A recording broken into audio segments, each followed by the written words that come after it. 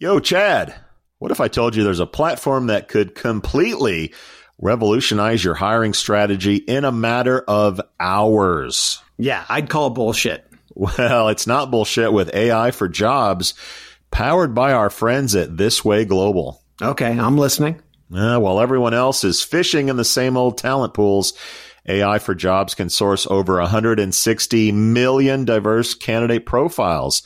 This Way Global has established unique partnerships with over 8,500 trusted diversity partners. So wait a minute. All of the hard on-the-ground work is already done. That's right, cowboy. You can discover 300 qualified candidates per job rec instantly. Wow. It's like having a candidate sourcing magic wand. Dude, if you had a magic wand, you would have Mexican pizzas all day. Stop distracting me, Sowash. AI for Jobs advanced matching algorithm analyzes past applicants using trillions of historical matching events and over 1,600 data points. Now that is what AI should be doing, saving recruiters time on sourcing while they provide a white glove candidate experience.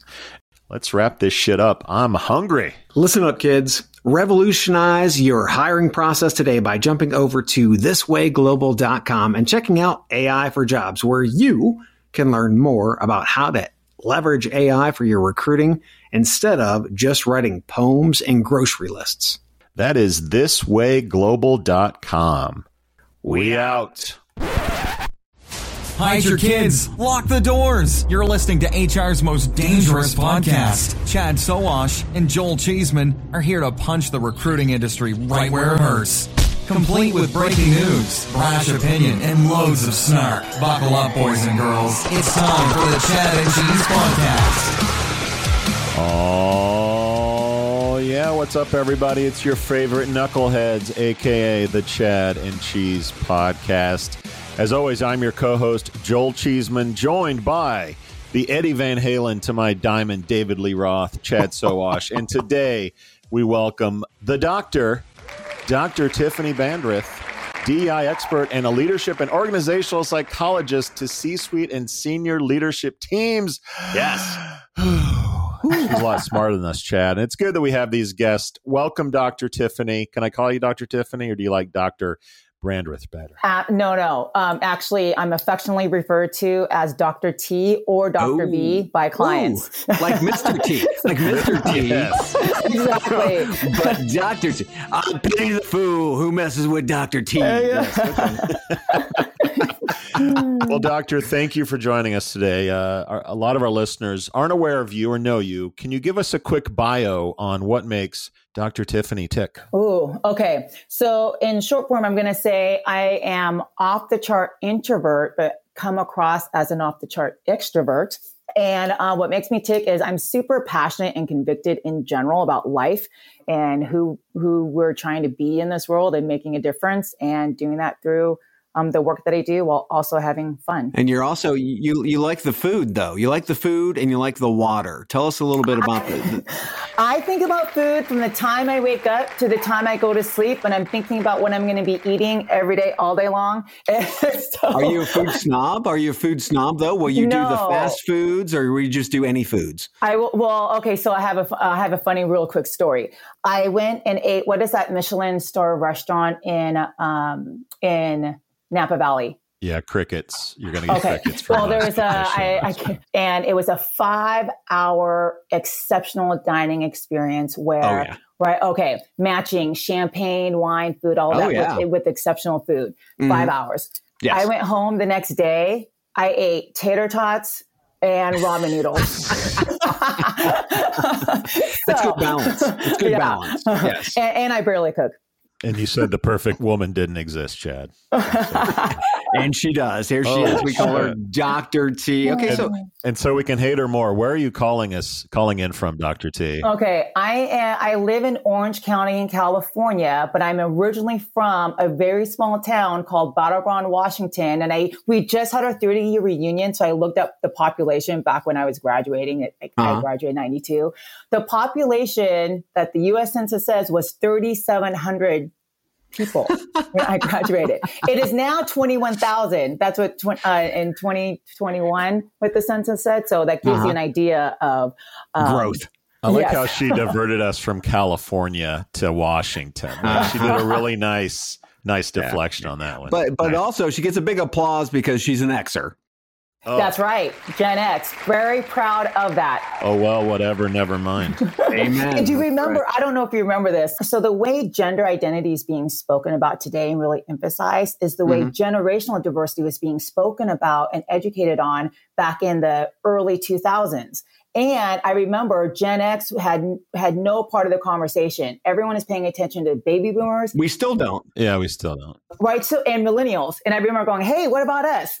But because our numbers are so low, they still don't care. What did you say? You've been in the DEI space for nearly 18 years, but probably more than that. Longer. Mid-90s.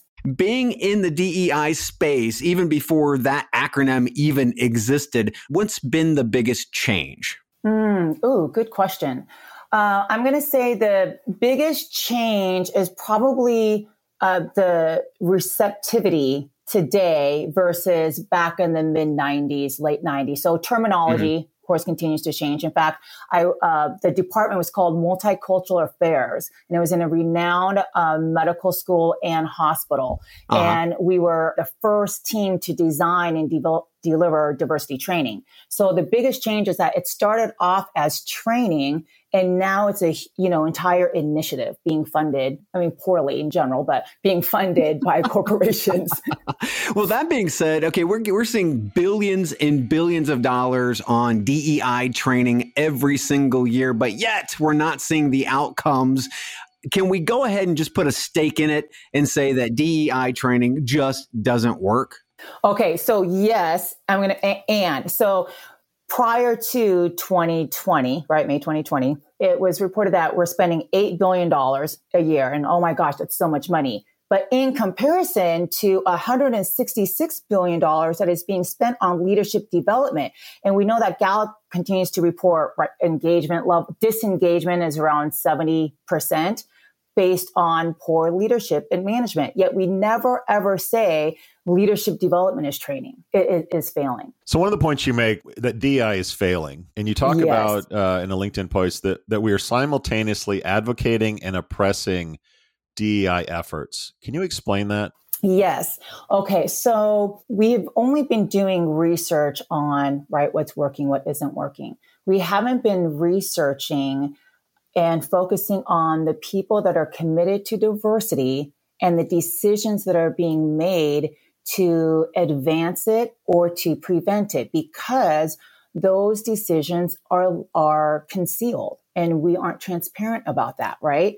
And so the field has been led through what I refer to as good intentions, right? Well-intended people who want to be able to make a difference, yet without the qualifications to actually be leading this work. And I'm going to say there's different facets. So let's just say organizational change, right? Requires an organizational psychologist who knows how to do conflict management, who knows leadership development, and also diversity and inclusion. D&I experts weren't trained in org psychology and leadership development. Leadership development people aren't trained in D&I, and org psychology actually doesn't train in D&I either.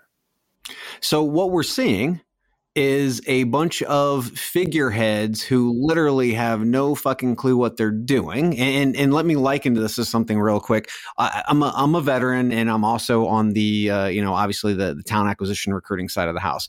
Just because you put a veteran in a spot doesn't mean they know how to hire veterans and what the actual issues are. Is that what you're saying with regard to the other aspects of DEI? Just because you put somebody in that space, and they could be a person of color or a female, it doesn't mean they know what the fuck they're doing. Ooh, so you're just touching on something highly controversial, but spot on. So you just named what I'm referring to as 5 unconscious deceptions, but highly uncomfortable truths of what is leading DEI and driving it directly into what I've trademarked and coined as the DEI death zone, an analogy to Mount Everest death zone. So experience is one of those 5. And the way I define this as being from a marginalized classification qualifies to hold position and are exempt from making oppressive DEI decisions. I love how you sort of frame death zone with Mount Everest. Can you dive into that just a little bit and then we'll get into the other four biases that you talk about? Okay. So Mount Everest is the highest peak, right, in the world. And hundreds of people go and seek to climb that. The death zone is near the highest elevation peak where the elevation is so extreme and the altitude levels are so high that people are actually dying. So you can only spend a certain amount of time there in order to summit and get to the peak. So this is the place where most climbers die. Now, Sherpas, right, are the navigation experts guiding individuals and climbers up the mountain to get to the peak. So they are also carrying all the supplies, and you have a range of people who are highly experienced experts at this, but then the younger individuals that don't have the experience yet. So people are paying a discounted rate to have a Sherpa that will take them up the mountain and take their direction versus take the direction from the Sherpa. And so there's two parts of the death zone. The initiative itself is falling into the death zone without it being known. So this is what I call advocacy. Advocacy is all the feel-good efforts that are happening. Allyship, one bias training that's an hour long, right? Speakers coming in, recruitment. Everyone wants to share their recruitment numbers. But the death zone is where all the inequity and the non-inclusive behaviors are being permitted and allowed. So the death zone is happening, but unbeknownst to the larger body. And then the death zone for diverse, marginalized individuals. So, you know, this whole notion, speak truth to power. Yes. So I was doing that way before it was even coined a term. And the reason why I'm coming out with all of this as well is I'm really bored by all the recommendations and all the articles that keep coming out, because they're the same redundant solutions that are only topical and surface level, and we're defining the problem in the wrong way. So when all the speakers, like you go to these conferences and such, and so all the speakers talk about be courageous, speak your truth, be authentic, and look, I'm up here, so because I made it, so can you. And all the people that didn't make it aren't on stage. And so by telling people speak truth to power, you can do it when power won't even speak truth to power. So these 35 executive teams that I've worked with, there's a power dynamic within the executive teams where when I'm doing my informational meetings and so forth, the number one thing that executives ask me is this going to be kept confidential? So if executives aren't willing to speak the truth among the executive team, why the hell are we advising people who are already disadvantaged at lower levels to speak truth to power when they're being penalized in really subtle ways? I identified 9 behaviors that are happening by DEI, by advocates for DEI in senior leadership roles that are penalizing people for doing that. So your research reveals that women are the highest demographic representing the people who are oppressing real change. Talk to me about that. That to me is surprising as hell, because the exact people who are being oppressed, maybe this shouldn't surprise us, because Jeff Bezos, everybody says, I want to be that. And everybody knows you're not going to be that, right? But why are women oppressing any of this? Okay, so it goes back to what we just talked about regarding experience being one of the unconscious deceptions and truths. So the reason why this is so prominent is because when you're from a marginalized classification, such as being female, so you experience sexism, there isn't a reflection on, could I be a racist? Could I be homophobic, right? So people from these classes say, because I experience racism, therefore, I'm not a racist or I'm not a sexist. Because I've experienced sexism, I'm not, right? So that's the reason why this is happening. And then I have so much that I want to unpack here. Wait a minute. This sounds like the I have black friends. Oh, God. Conversation from white dudes. Is it the same thing? Yes. Okay. So this is what's really interesting regarding the group that came out as being one of the highest in advancing DEI were males. 73% Wow. of those representing, right, advancing were males, whereas 27% of women were advancing DEI. I have my finger over the applause soundbite, but I'm afraid to get canceled if I do that for white men. I can't do it. I know. This is what I'm saying. This is so controversial. This is really controversial. And okay, so I want to share this.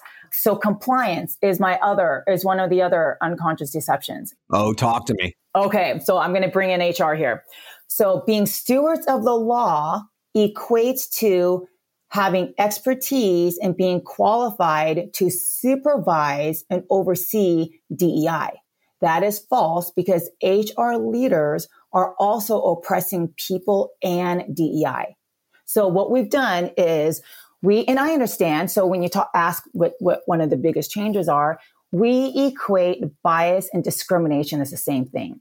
So because HR is responsible to protect the organization and people against discrimination, we believe, okay, so of course DEI belongs there. Actually, it's a complete conflict of interest because yes, HR is about the people, but who are they first for?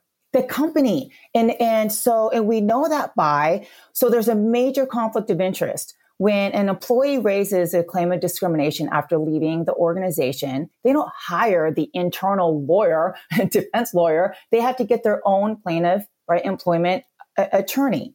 And so the corporate attorney at no point ever represents the employee. And in fact, and we saw this, let's use the NFL as an example, right? We saw Brian Flores' text messages. And what did the NFL come out with?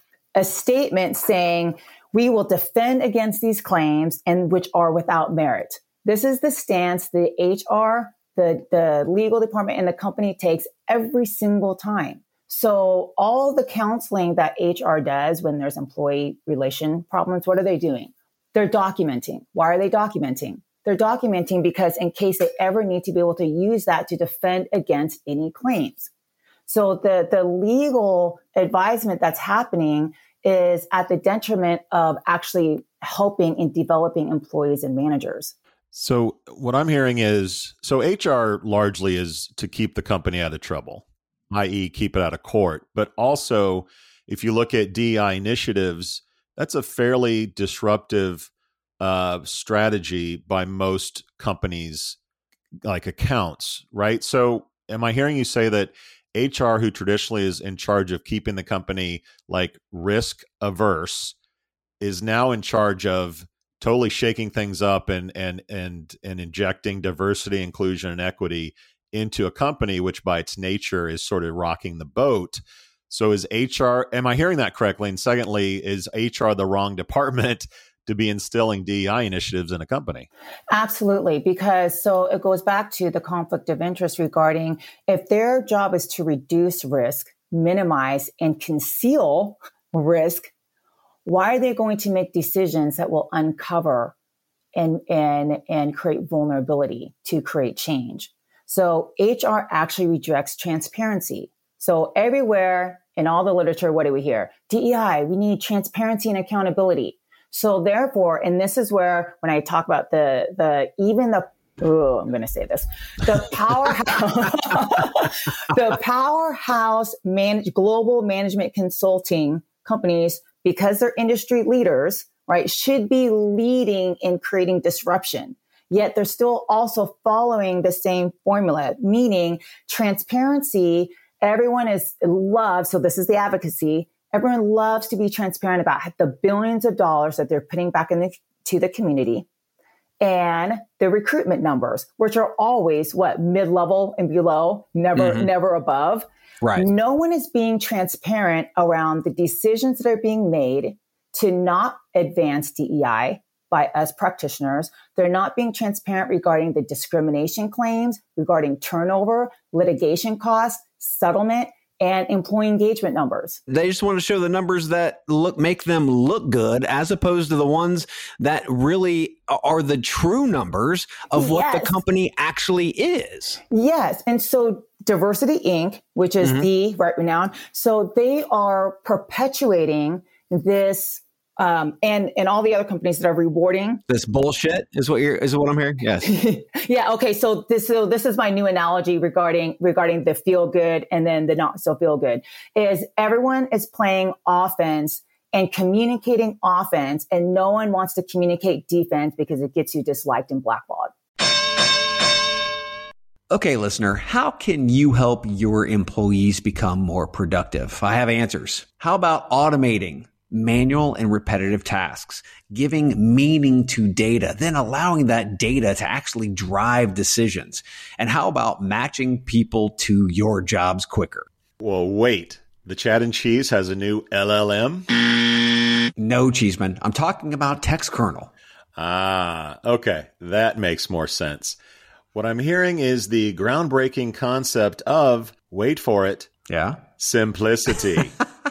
Seriously, TextKernel cuts through the complexities like a tortilla chip through some hot nacho cheese. Oh my God. Really? Nacho references already. Anyways, TextKernel brings efficiency and productivity to your operations. TextKernel seamlessly unifies your tools and data to drive efficiencies and success. TextKernel is creating new opportunities for your recruitment journey, kind of like adding guac to my barbacoa burrito. Oh my God. How about extracting meaningful insights from data? I mean, that's something. Swiftly matching people with jobs, automating repetitive tasks. Who knew such advanced concepts were even possible in the land of human resources? We did, Chad. We did. Dude, wrap it up. I'm a little hungry. Imagine that.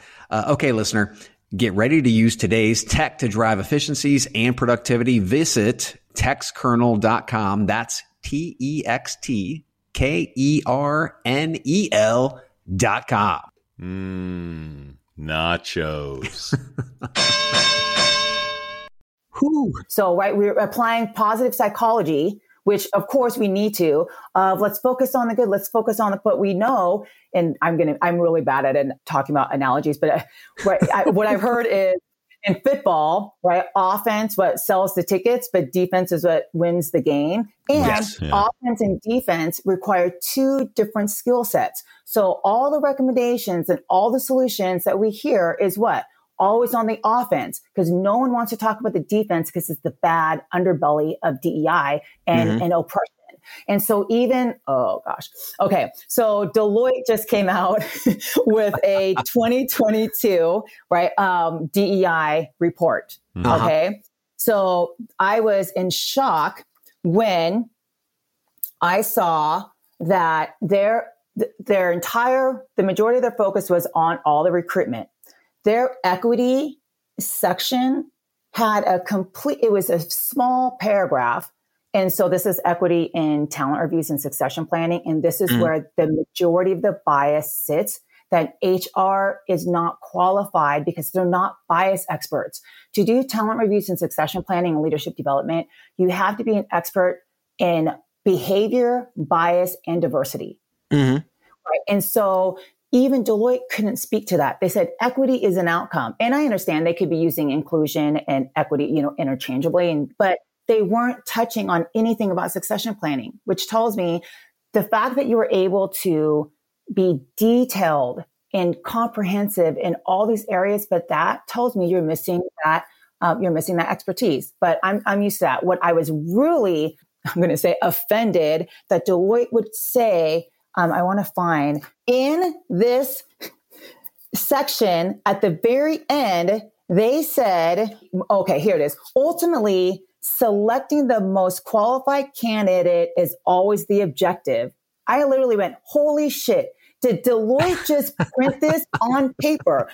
Yeah. Meritocracy, baby. Meritocracy. They're promoting implicit bias. So anytime, right, the sequence of that sentence is they only talk about most qualified candidate when they're talking about diversity. And so how are they promoting implicit bias that has been, I call it psychological conditioning us since affirmative action, that then diverse candidates from the starting line are inferior? That's what that sentence implies. That's the loophole right there, baby. That's a loophole. So let me hit bias with some unconscious bias. So we just dropped an amazing interview with Steve Pemberton, the CHRO over at WorkHuman today, and he asserts that unconscious bias doesn't exist anymore.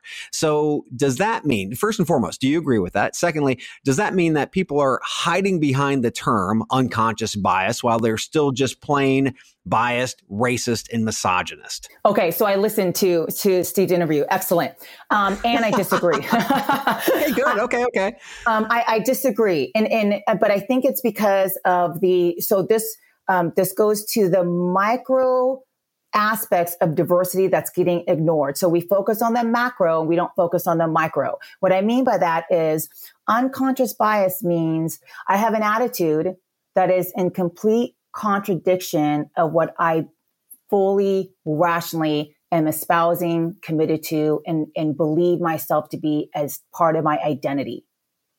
So people see themselves a certain way, and without realizing there's blind spots, behavior, attitudes, mindsets that are in contradiction to their value system. So yes, unconscious bias still exists, but to his point, conscious bias is also existing. We actually need to stop talking about bias without addressing oppression. So I think what he's saying is we're all comfortable with bias because bias is actually, it's a thought that is still contained internally that hasn't been released out in the world.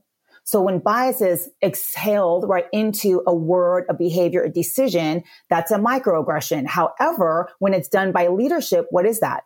Oppression. But as soon as we hear oppression, we're like, oh shit, that's a 4-letter word. And now you have to be penalized because you said oppression. When we actually have to see oppression as not good or bad, I mean, even though it's bad, right? But we have to get people to stop judging people, stop labeling people, and actually say, okay, this is the outcome and the result of a bias, which is oppression. Let's unpack that and dismantle this. But we're not training. So when you mention training is ineffective, yes, it is, because this whole notion of changing hearts and minds, I don't know if you saw on my website, I'm like, oh my God, can we stop saying changing hearts and minds? Because that is not changing behaviors and decisions for people in people management roles, knowing how that pertains to hiring, developing, evaluating performance, talking about behaviors and leadership characteristics that are leading to succession planning. Okay. So how do we change this? You have been advising companies for over 2 decades, right? So how do we change this? How are you telling companies that we need to change this? How do we become different?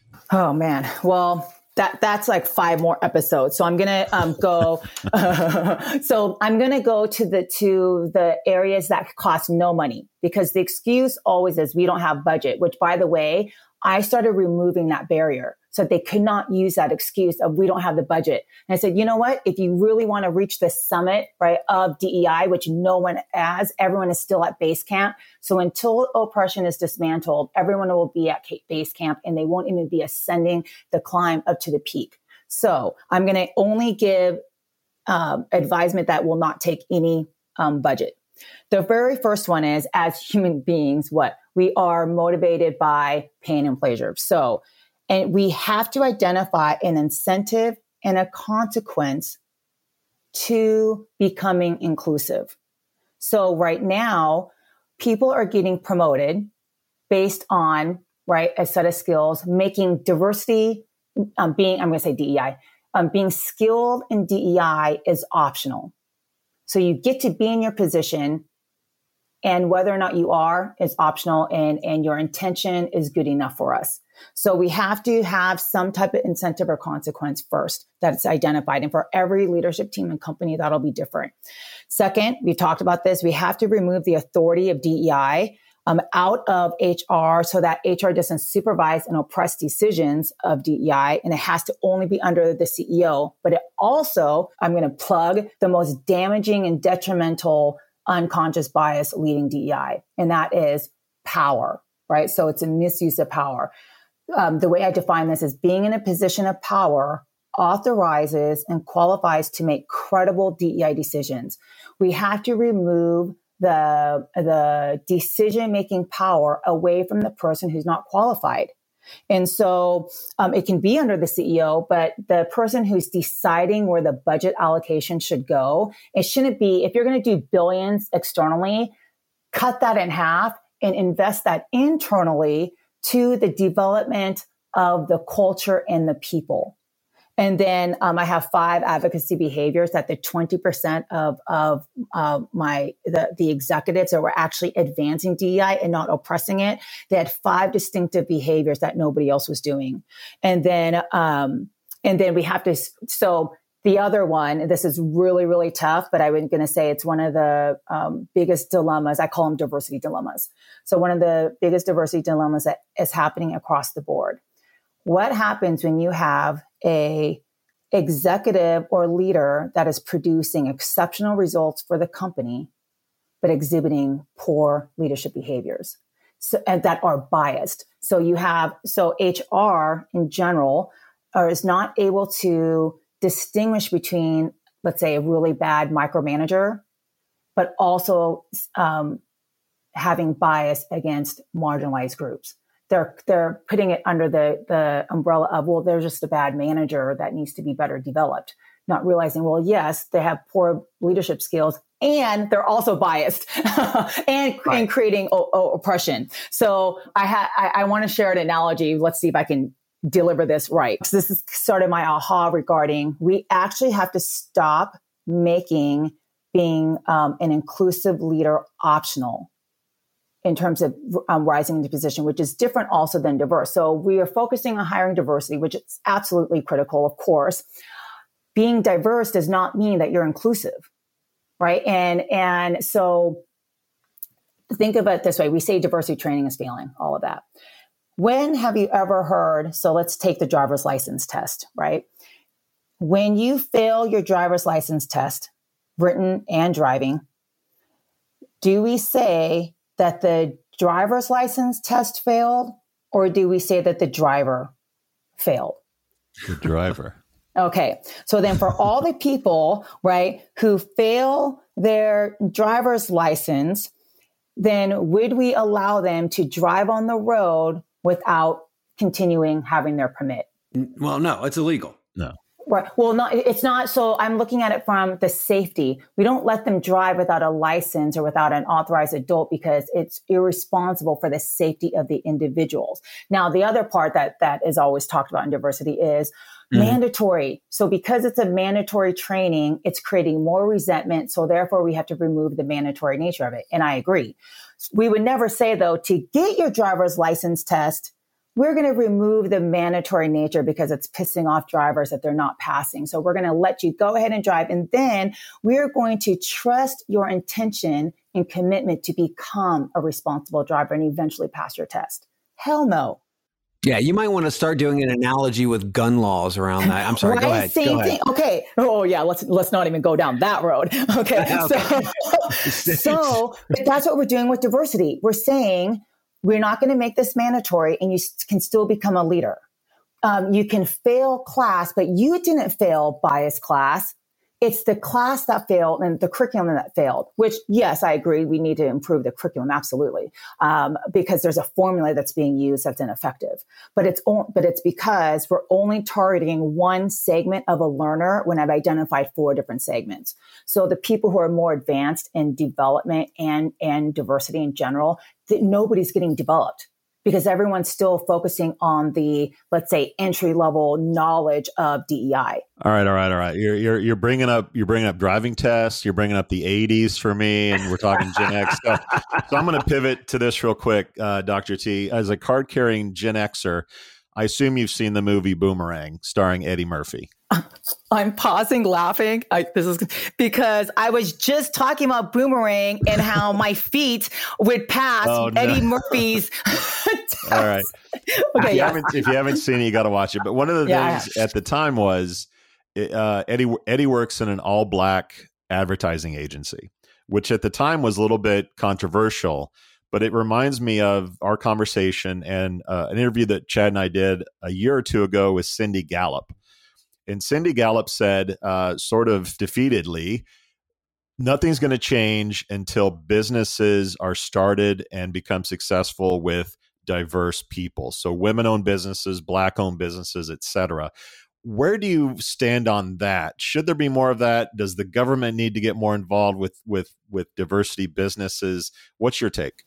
We're focusing on the benefit and value of diversity, of highly diverse organizations, which I agree with.